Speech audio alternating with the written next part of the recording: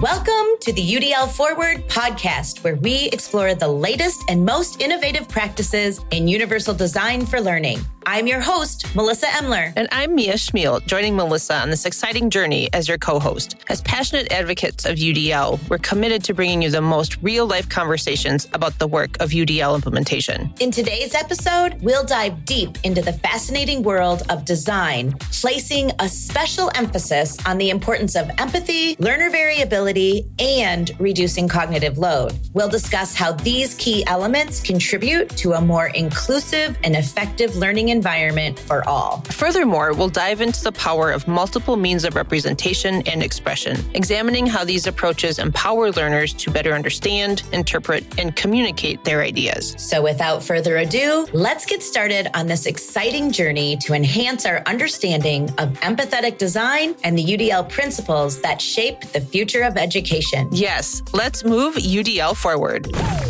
Awesome. Here we are again, Mia. We are going to be talking about learning environments today. In last week's episode, we talked about learning design and the various differences between learning experience design and lesson planning. So if you missed that episode, you will definitely want to head back into the queue and pick that up when you can. And today we're going to continue talking about the environment and the learning environment and how we design to create the best possible conditions for learning. So to get started, Mia, can you tell me about a space that you can remember learning in that strikes you as something that was different or exciting or awesome? Can you take me to a space where you really remember learning? So it's a space, but it's not a physical space.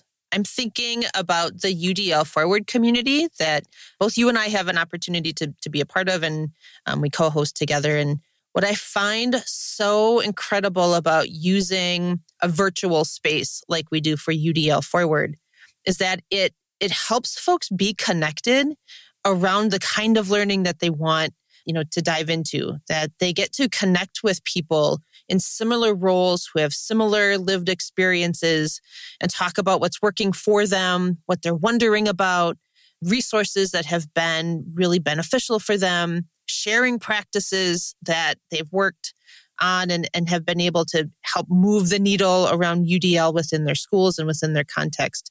But I think about that virtual space and the fact that at any point in time, at any point during the course of the day, you can go there and there are people that are your people. And I think, in the schools that I have a chance to support, most of them are rural communities. Most of them, there are departments of one. Like, I'm not making this up, right? Like, there is like the one social studies teacher in the high school.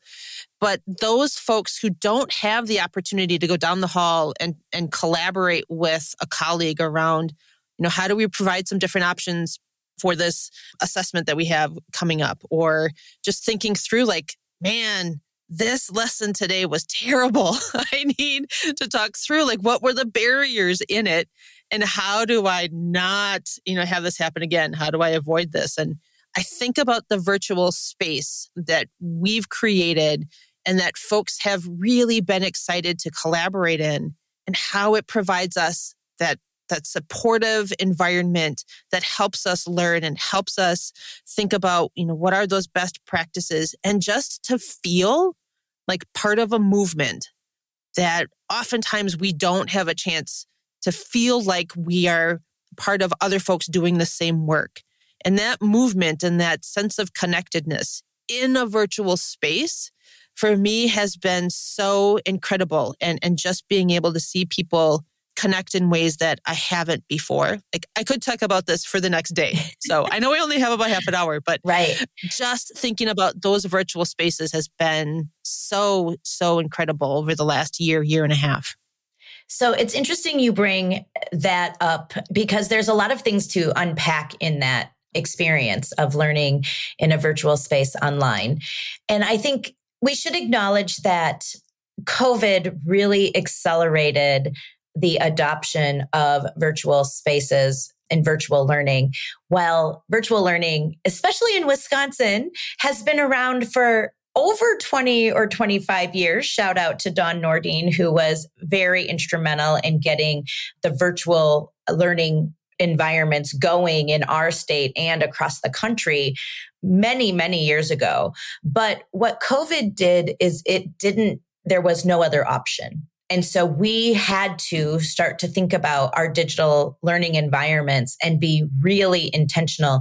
Even if it wasn't our choice to learn online, we had no choice. So we had to be very intentional about those learning spaces, those virtual learning spaces that we designed. So I think we should dig into that a little bit. And the other piece that comes up that I heard you say is the idea of belonging. And while you didn't say anything about belonging, I think that that's what you were indicating, that your sense of belonging in this new virtual space where we come together to learn about UDL, which if you want to join us in that space, it's just udlforward.community. That's the space we're essentially talking about.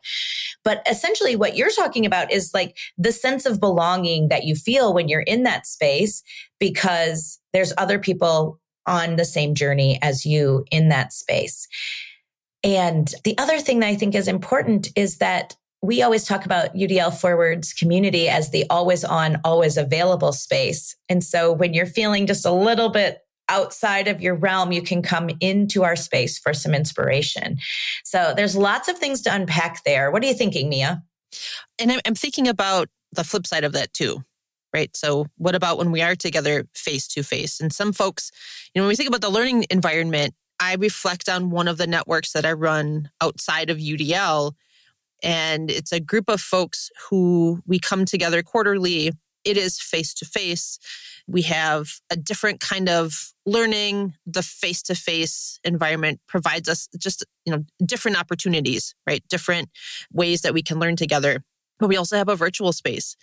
And it's been really cool to watch over the course of this school year how that network uses the virtual space for those quick questions or like a quick shout out. Hey, this was something cool that happened in my classroom today. And that connectedness for them has helped our face-to-face conversations be even more rich and to build an even stronger community than they had the opportunity to build in previous years. And I truly see those connections that are built in the quick chats that they share with each other as being beneficial and being what they need in the right moment.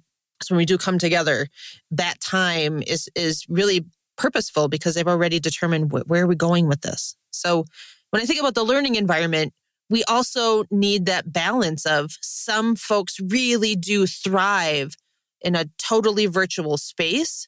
Other folks need that hybrid connected, in real time in a Google space or a chat space or, the UDL Forward community that we have. And they want to meet and be able to talk personally. But understanding that the learning environment itself plays such a crucial role when we think about helping people come together and learn and being able to build off of each other's expertise. Absolutely. So I think in having options for how and when we gather, we're really doing a good job of eliminating barriers that might come up for people in different environments. So if virtual isn't your preference, you are supporting those people by having that quarterly gathering. And potentially people are some people are much more outgoing and excitable in that face-to-face environment, while others are more reserved. And those people that are more reserved in that in-person environment may really thrive and be able to share their expertise in that virtual environment because there's a layer of perceived barrier that's removed. And making all of those options available around the idea and the goal of just connecting and learning together, when you remove the barriers of, place and space, so many more good things can come. The other thing I think is important is so often in face-to-face situations, I am that person who is very connected to the others in the room, and I'm communicating and talking with them and getting excited about their ideas. And I'm really connected. And then I leave the room and I have no recollection of what I said I would do or when I said I would do it, or, what the time frame of the learning or the project is. And so having that virtual space to sort of house that documentation and those ideas and those deadlines and commitments is very, very helpful for me, who, if you're in a meeting with me, the first thing that I say is, I'm not the note taker. Because you do not want me trying to be the note taker as I'm engaging. My brain does not work like that. And so luckily there are people who can do that note taking piece and add it to the community. And so then it's the best of both worlds for me. And I'm much more capable of following through on those promises I make in the in-person setting. But again, that's the nature of the environment that we create. So this brings me back to the introduction. And you have a phrase in the introduction about the barrier is not in the child. It is not in the learner. The barrier we really need to uncover in the learning environment. So when I think about who you are face to face, and that you're not a good note taker, that you're a verbal processor, and this is how you learn best and connect to people in a face-to-face setting, that doesn't make you a bad person for not taking good notes, right? It just means you've also identified, I know this is not a skill set for me. I need other ways for people to help me take notes. And that idea that it is not something we're trying to fix in our learners, we need to figure out what is the part of the environment that we do have control over, that we can design in a different way. And that, for me, has really helped me think about learning in virtual spaces and learning in face-to-face spaces in so many different ways. That we need to fix the environment so it works for people and not try to fix the people so they can fit into this one specific way that they're going to connect with each other in a space. Absolutely. And I think about how COVID potentially should be helping us, the experiences that we gained during the pandemic and being, at home learning. And I'm a little bit scared because there is a lot of rush to get back to, normal, I guess. And then the worry that I have is that we have an opportunity to see the best of both worlds in a post-pandemic era. But I don't know that we are thinking about our environments as both in person and online. So are we thinking about the richness of our learning management systems? Are we considering, when we are looking at our learning experience design, what can live in the virtual space and what can come alive in the in-person space? And I think that getting really clear on that is part of the lesson planning side for the teachers. So now, not only are we thinking about going to the copy machine and making sure we have 20 copies of this and going to get this material out of, the art room to support this, that, or the other thing, but we are also thinking about what do we need in that physical environment and what do we need in that online environment? And potentially, how can we leverage the online environment to capture the thinking and the experience of what happens in the in-person environment? So is it possible to put that discussion question that you're speaking about in your in-person experience and thinking about those people who need time to process and those people who are more introverted? Is it possible to give people an opportunity to respond in the online environment and then allow people to respond in the in-person environment? And what would that do for the processing of all of our learners if we are able to process in both spaces in a way that makes sense for you as the learner? And a great example is the library media network that I run. So it's so interesting you say that, because when we're together and we put together a list of hot topics, it takes a while for them to think of, what is it I want to talk about? What is something that is really important for us to collaborate around? But when I pull up the way that they've connected virtually over the last 6 weeks, and we look through some common themes, it's really easy for us to then use that time together.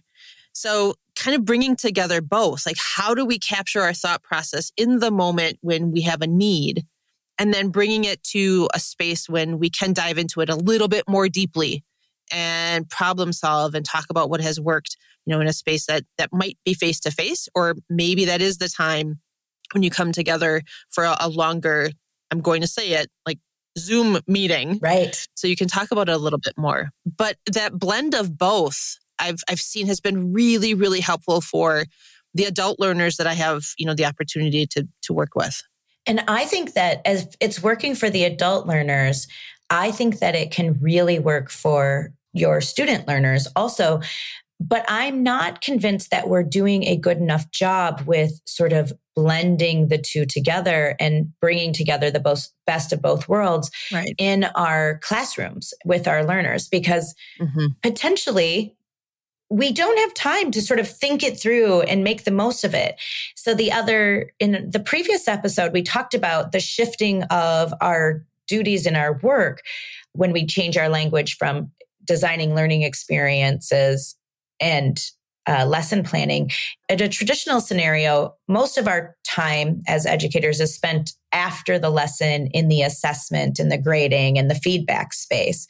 And in a universally designed scenario, we are shifting that workload to the front of the learning experience. So we're planning and designing the experience. And that means identifying what needs to be available and accessible before the lesson.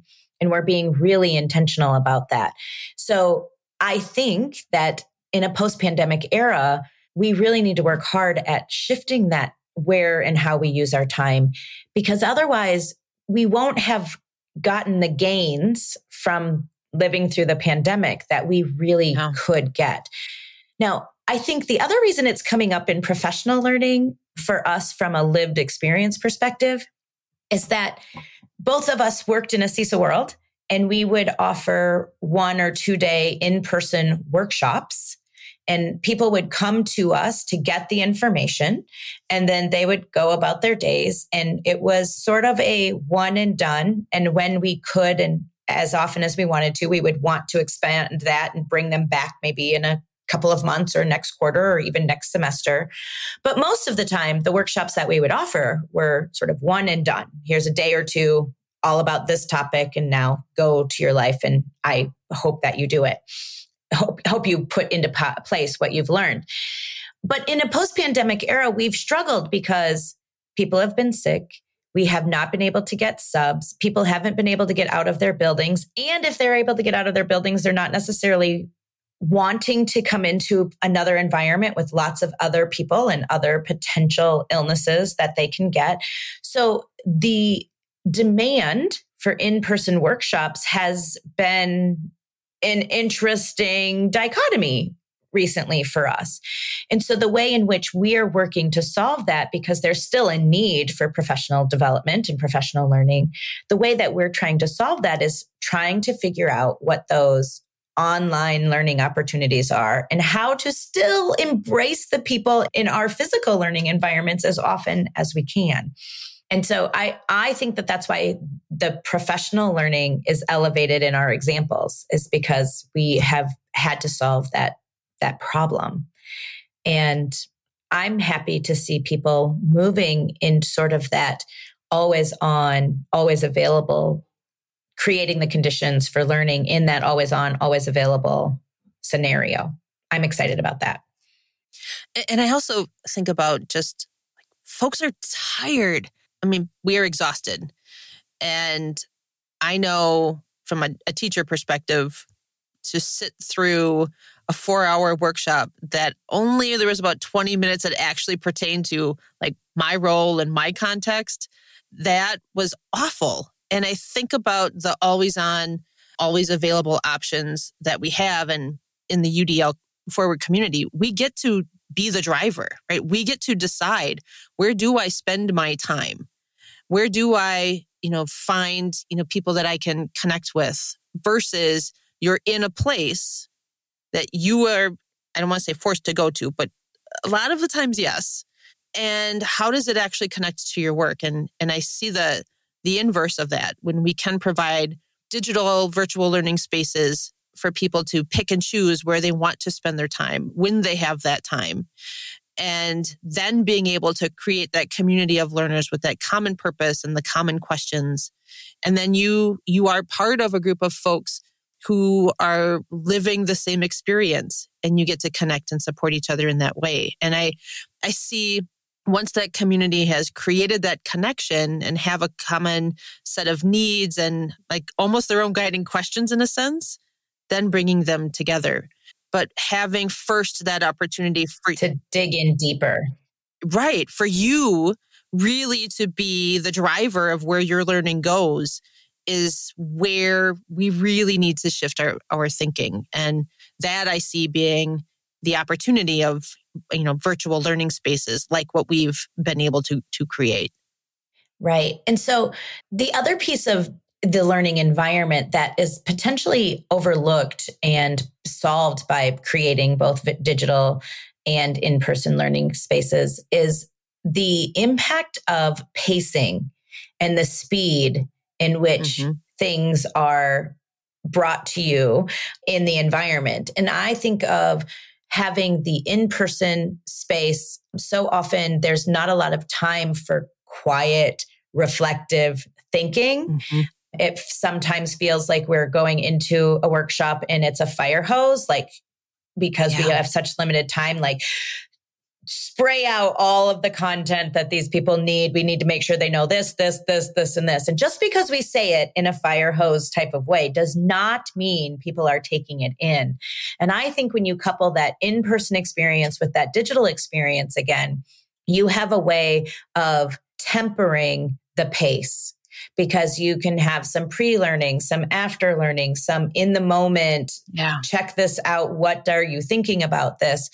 Without having to be a fire hose. So that slow drip method, if people feel connected to the space and connected to the people in which they're learning with, that slow drip method is really effective.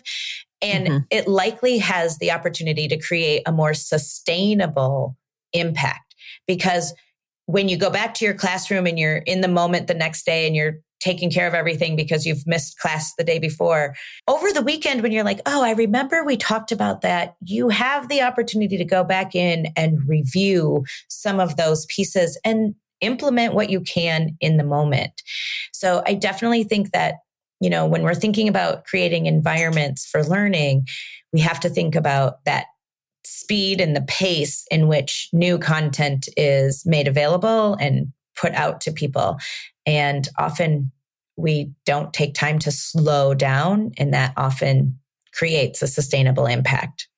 And you're making me think about who I am as a learner. And, since I've been in education, it has been either at night, 11 o'clock, I start looking at, I saw this article and I saw this video and I want to try this thing in my classroom. Or it's been the Saturday morning, the house is quiet, jump on my computer and, check into all of the different communities I'm a part of. And that is where I get to be the person in charge of my learning. I control where I go.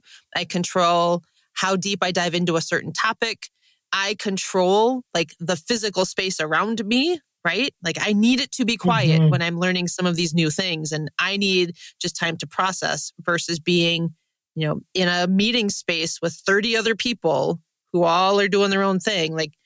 I know for myself as a learner, I just need that time to play with the ideas in my head first before I move into conversation or even posting something in a virtual space. I need to think through it, or I might see a post that makes me think of an idea in a different way. But when we begin to think about who we are as learners ourselves and as adult learners, that helps us think through what it means for us when we're designing for our classrooms. When we think about, do we have those opportunities for kids to think first and then share?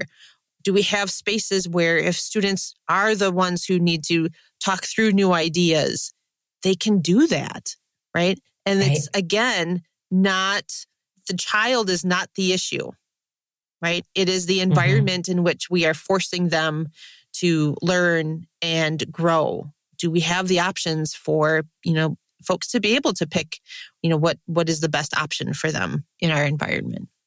Right. And so we haven't necessarily talked very much about the physical space environment and classrooms in general. So there's been lots of talk, in recent years about flexible seating and things like that. And I think that those are really important conversations, but I think that it's not just about flexible seating. It's about whether or not the environment has spaces for quiet. It's about, is there spaces to be quiet? Are there spaces to converse and collaborate? Is there spaces to sort of disappear into your own little cocoon and do your own thinking? Are the chairs comfortable? Are the desks at the right height? Do they have enough storage, right? All of those pieces help learners engage.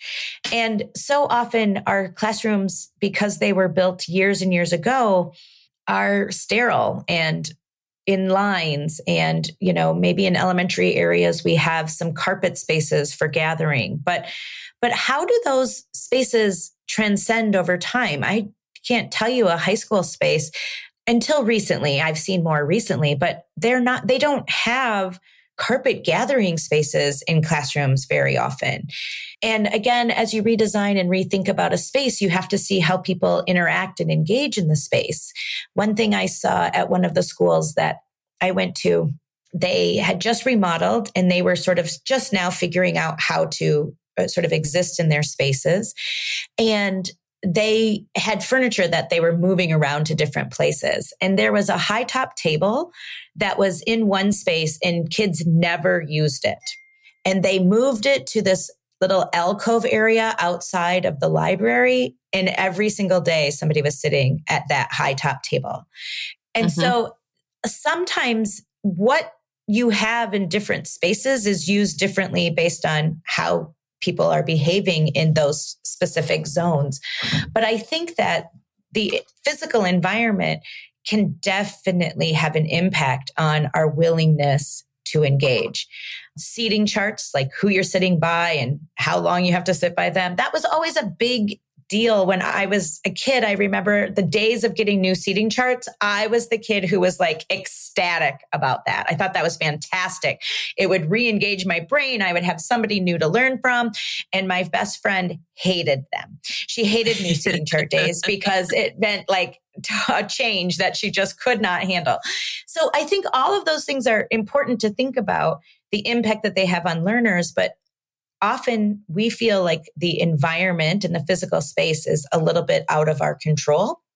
But there's a few things that I just want to mention that you can do really quickly to bring back the physical space into some of your control. And that is ask the students what they see. So for like 3 minutes, set a timer for 3 minutes and ask the students to either write down everything that they see or do a classroom brainstorming session and do it publicly on the whiteboard or something of everything they see. And the reason that is really important is because sometimes our physical spaces are cluttered and causing cognitive overload. And we, as the person who exists in that room all the time, doesn't necessarily see some of those distractions.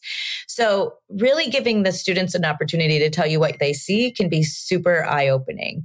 And that's just a really quick hit that you can do to sort of address some of the physical space issues that you may or may not have control over from a furniture kind of perspective.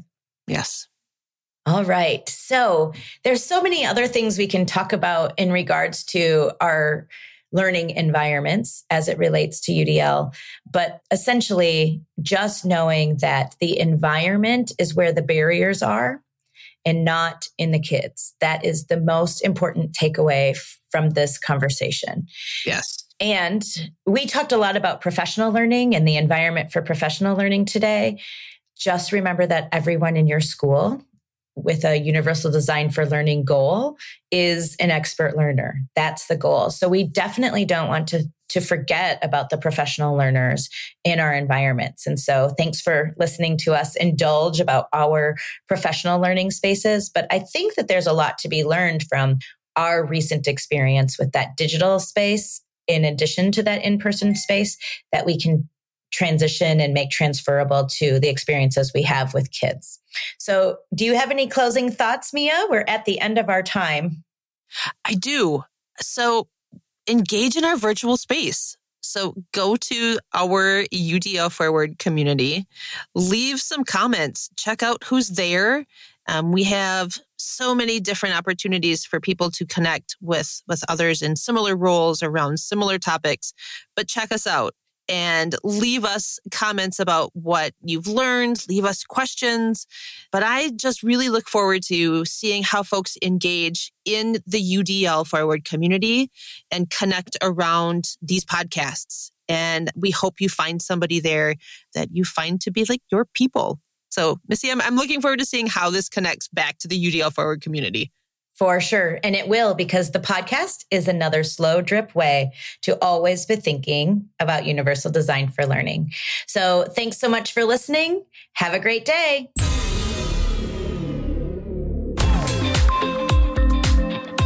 That's a wrap for this episode of UDL Forward. We hope you found our discussion insightful and inspiring. Making education accessible and engaging for all students is really important work. Before we go, we want to remind you to please subscribe to UDL Forward on your favorite podcast platform and tell a friend to listen to. And don't forget to join our always on, always available online community at udlforward.community. In the community, you can connect with like-minded educators and share your thoughts, experiences, and questions related to UDL. We'd love to see you there and continue this important conversation. Until next time, keep pushing those boundaries of education and moving UDL forward.